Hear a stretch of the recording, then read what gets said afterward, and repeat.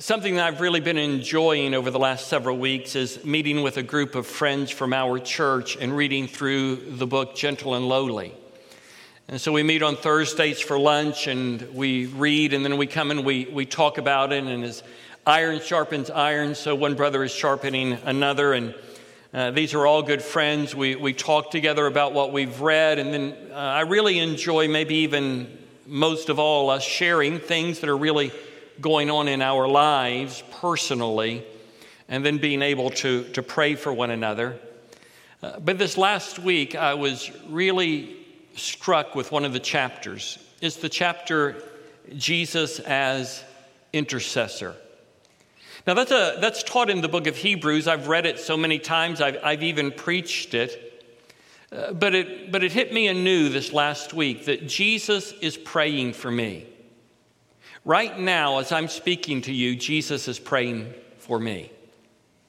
Right now, as you're listening to me, Jesus is praying for you. When you are in the midst of conflict in your home, if you're married, and all of us experience conflict, Jesus is praying for you.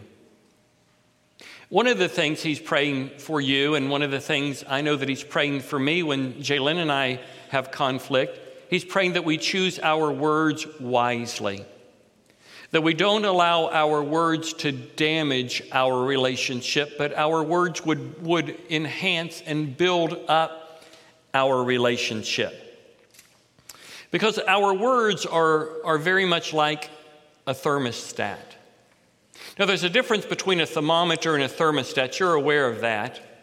A thermometer tells you what the temperature in your home is. A thermostat regulates the temperature in your home.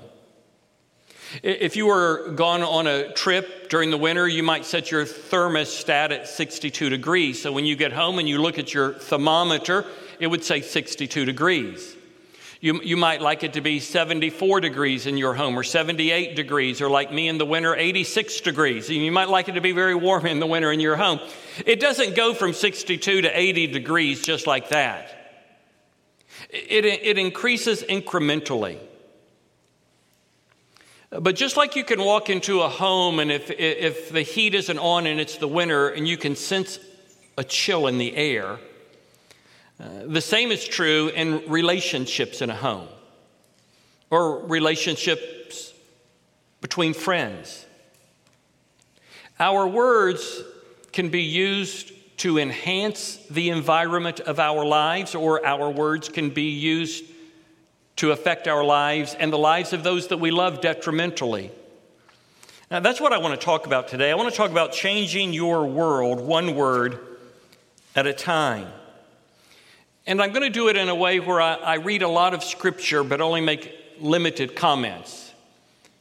I hear the words that you're thinking, praise God, it's about time.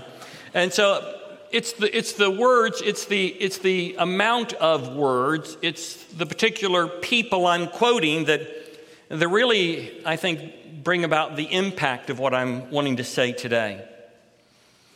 Because a lot of us will find our marriage relationship where it is because of the words that we've used. It may not even be in our marriage relationship, it may be in the relationship we have with our children. Our words can really be used by God to enhance and build a relationship, or to deteriorate a once strong relationship. Listen to what Jesus said in Matthew chapter 12. Either make the tree good and its fruit good, or make the tree bad and its fruit bad, for the tree is known by its fruit. You brood of vipers, how can you, being evil, speak what is good? For the mouth speaks out of that which fills the heart. The good man brings out of his good treasure what is good, and the evil man brings out of his evil treasure what is evil. But I tell you that every careless word that people speak, they shall give an accounting for it on the day of judgment. For by your words you will be justified, and by your words you will be condemned. Our words are the fruit of our lives. That is, out of the mouth comes that which fills the heart. Fruit is that which is visible. So you can tell that an apple tree is an apple tree and that it has apple life in it because it produces apples. Now the apple tree may say to you, I'm an orange tree, and you know that that's not true. It may want to be an orange tree, but it's an apple tree, and the evidence is the fruit that it bears. And the same is true in our lives. Our words are a reflection of our heart, particularly when they're spoken in our unguarded moments.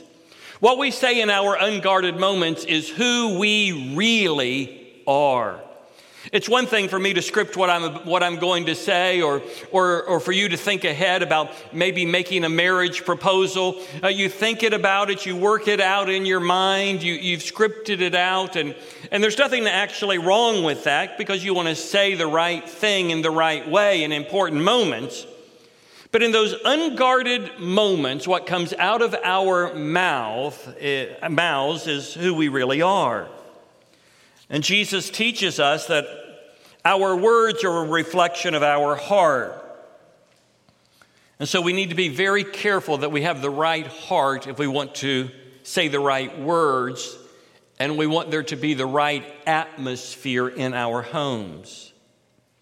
James put it this way: if anyone does not stumble in what he says, he is a mature person, able to bridle the whole body as well.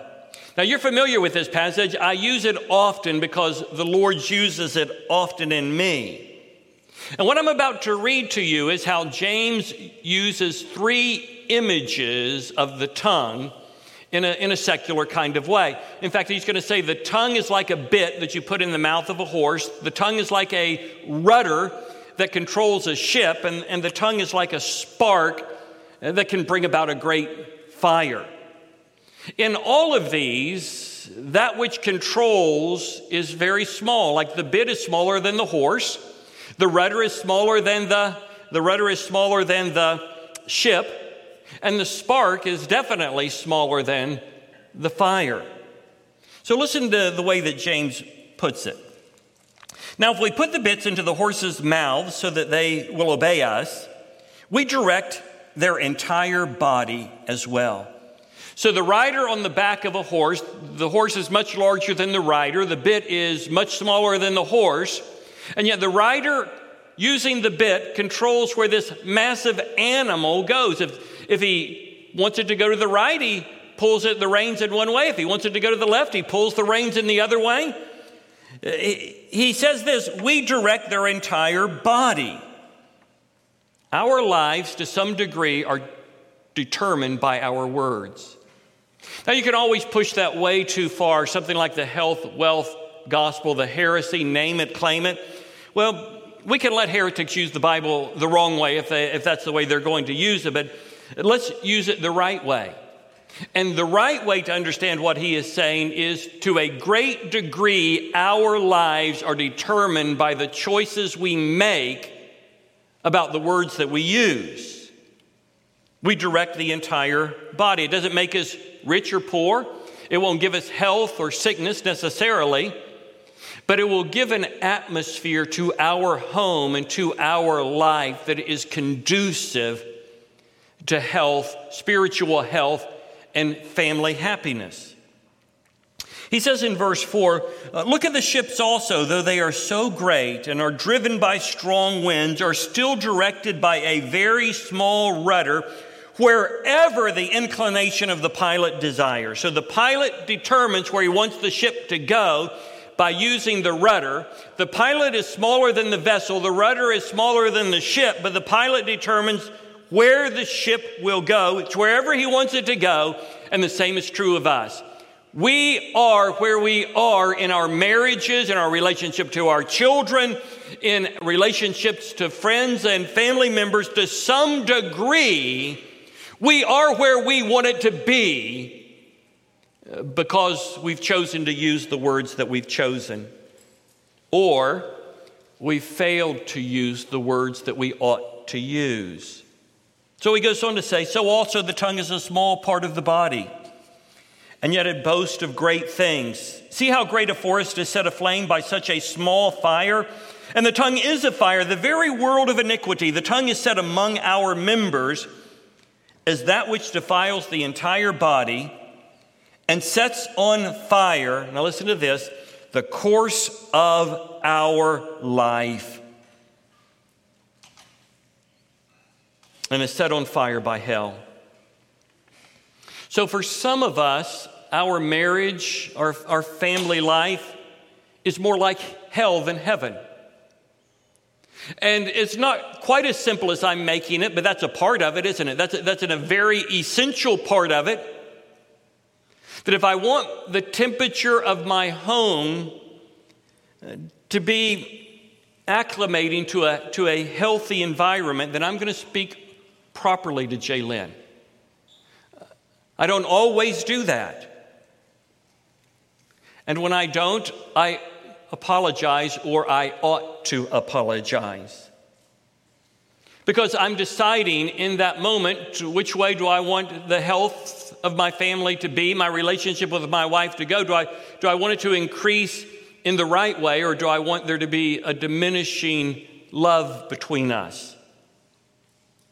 So James teaches us that our words have the power to direct or redirect our lives. Now, you don't go from 60 to 80 degrees without going degree by degree, but you don't get headed in the right direction until you make the decision that you want to go in the right direction. Paul put it this way, the Apostle Paul. And do not get drunk with wine,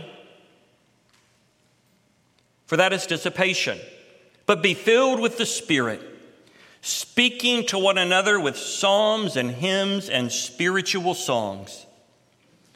Now, every believer is indwelt by the Spirit of God at the moment of conversion. That's why we can never lose our salvation. We're baptized in the Spirit. That means the Spirit indwells us. But not every believer is filled with the Spirit of God. But when we are filled with the Spirit of God, one way that it's evident is the way that we speak to one another. Now, we don't necessarily go around singing to one another. He says speaking to one another in psalms, hymns, and spiritual songs. He means we encourage and we build up. It doesn't mean that we don't confront. It doesn't mean that we don't have difficult conversations, but we have them in the right tone, in the right tenor, with the right words.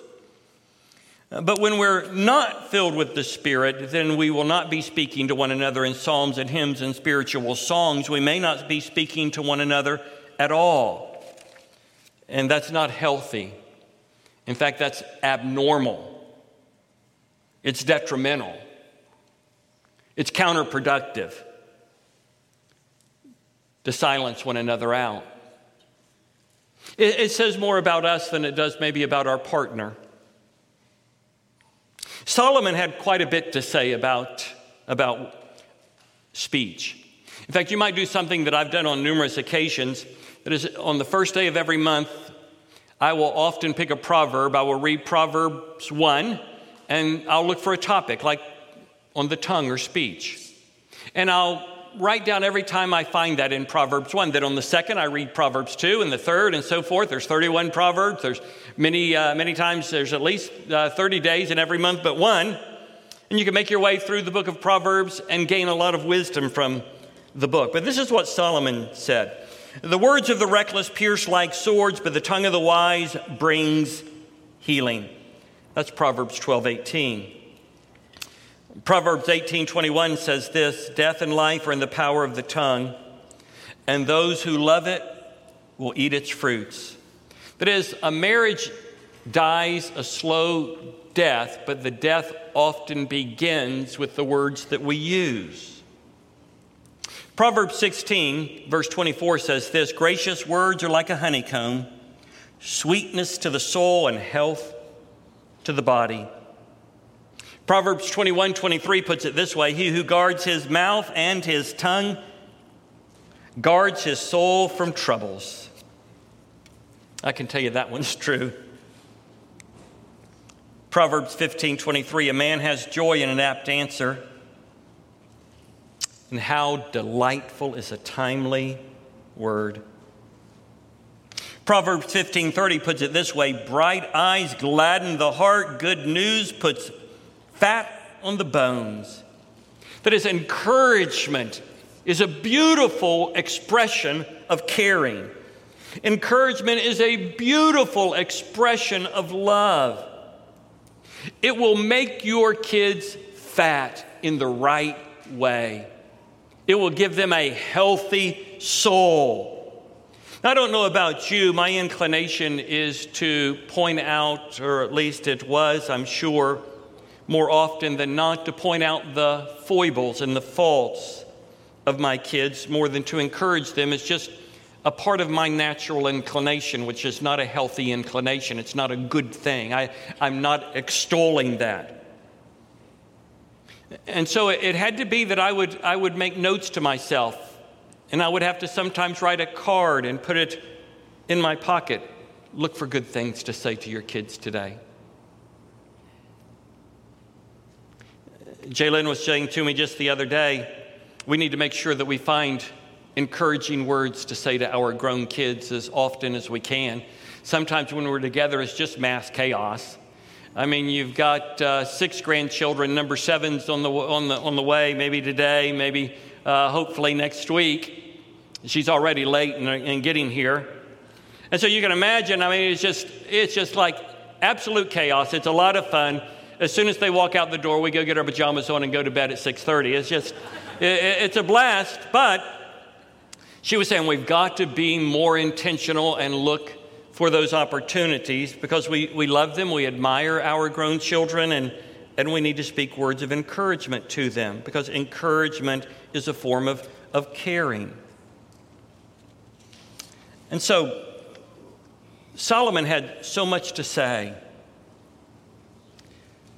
He wants us to use our words in a way that build people up. Now, there has to be tough conversations. There has to be rebukes. There have to be pointed conversations from time to time. But I can tell you, most of the time, because of indwelling sin, our words are spoken too quickly. And often our words are spoken too harshly. We shouldn't speak to others in a way that we don't want to be spoken to, and especially to our children. And that's very hard. I admit I failed at it often.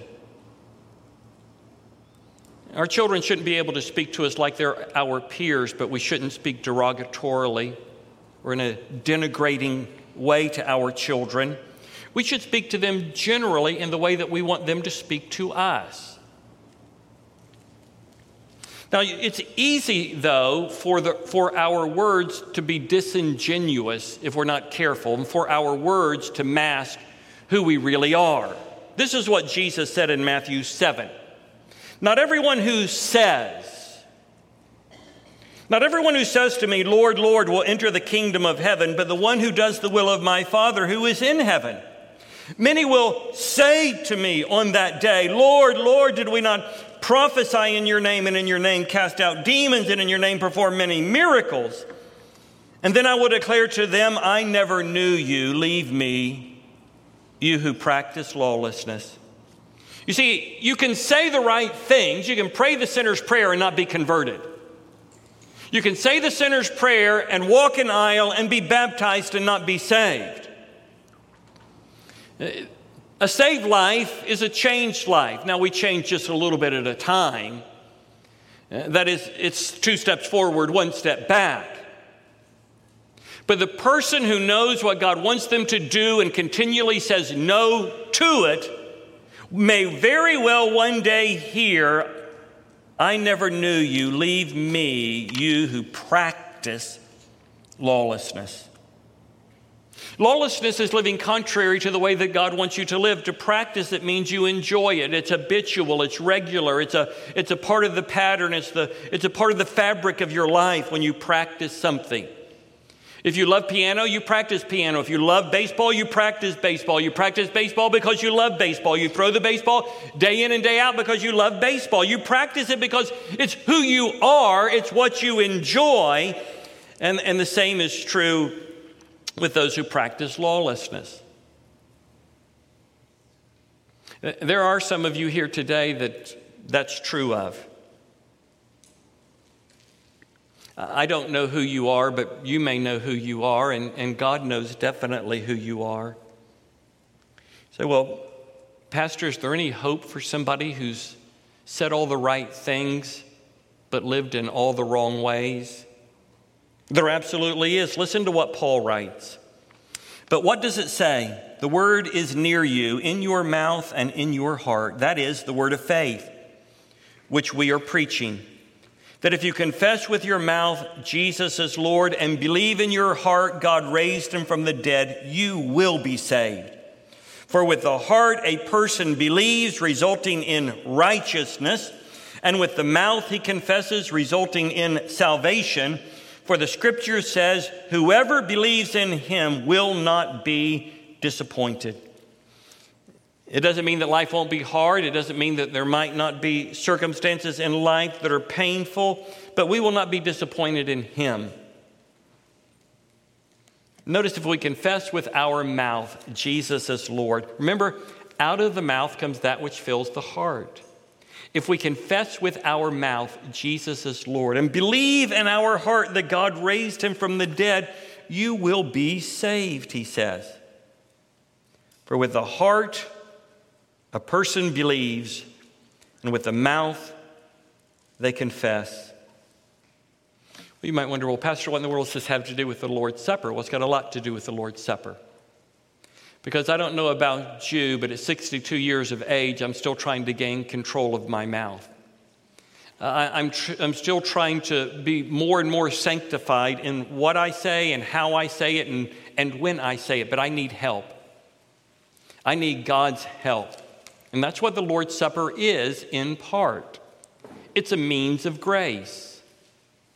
Just like reading the Bible strengthens us, just like gathering together congregationally and singing strengthens us.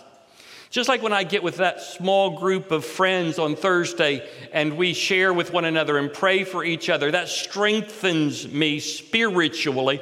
The Lord's Supper does the same. Of course, it reminds me that Jesus died for me in the past, and it reminds me that Jesus is coming again in the future, but it strengthens me and it gives me resolve.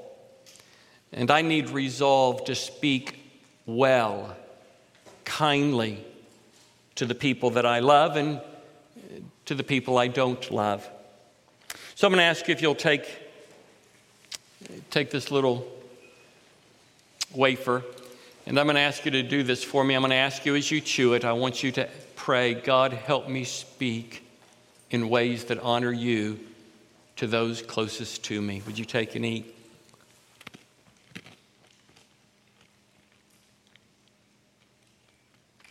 If you'll take the cup. The cup is to remind us that if Jesus has forgiven us of all our sins. Well, why do we continually confess our sins if we've been forgiven of our sins? Because it hinders the communion between us. John wrote, if we confess our sins, he is faithful and just to forgive us our sins and cleanse us from all unrighteousness. He wrote that to Christians, not to non-Christians. Because my sin causes there to be an interruption in communication and in communion and fellowship with the Lord. But the same thing happens between me and my wife, or me and my kids, or me and you from time to time. And by drinking this, in one sense, we're saying, I'm going to make right the relationships I've made wrong. And God's grace is in this cup to help us do it. Take and drink.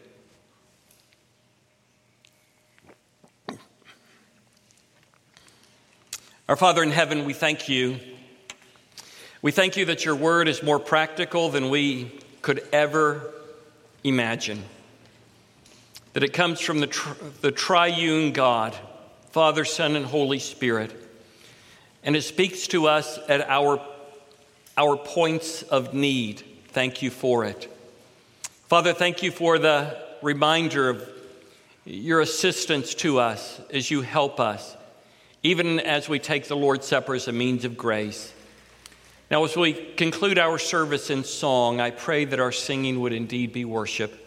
In Jesus' name, amen.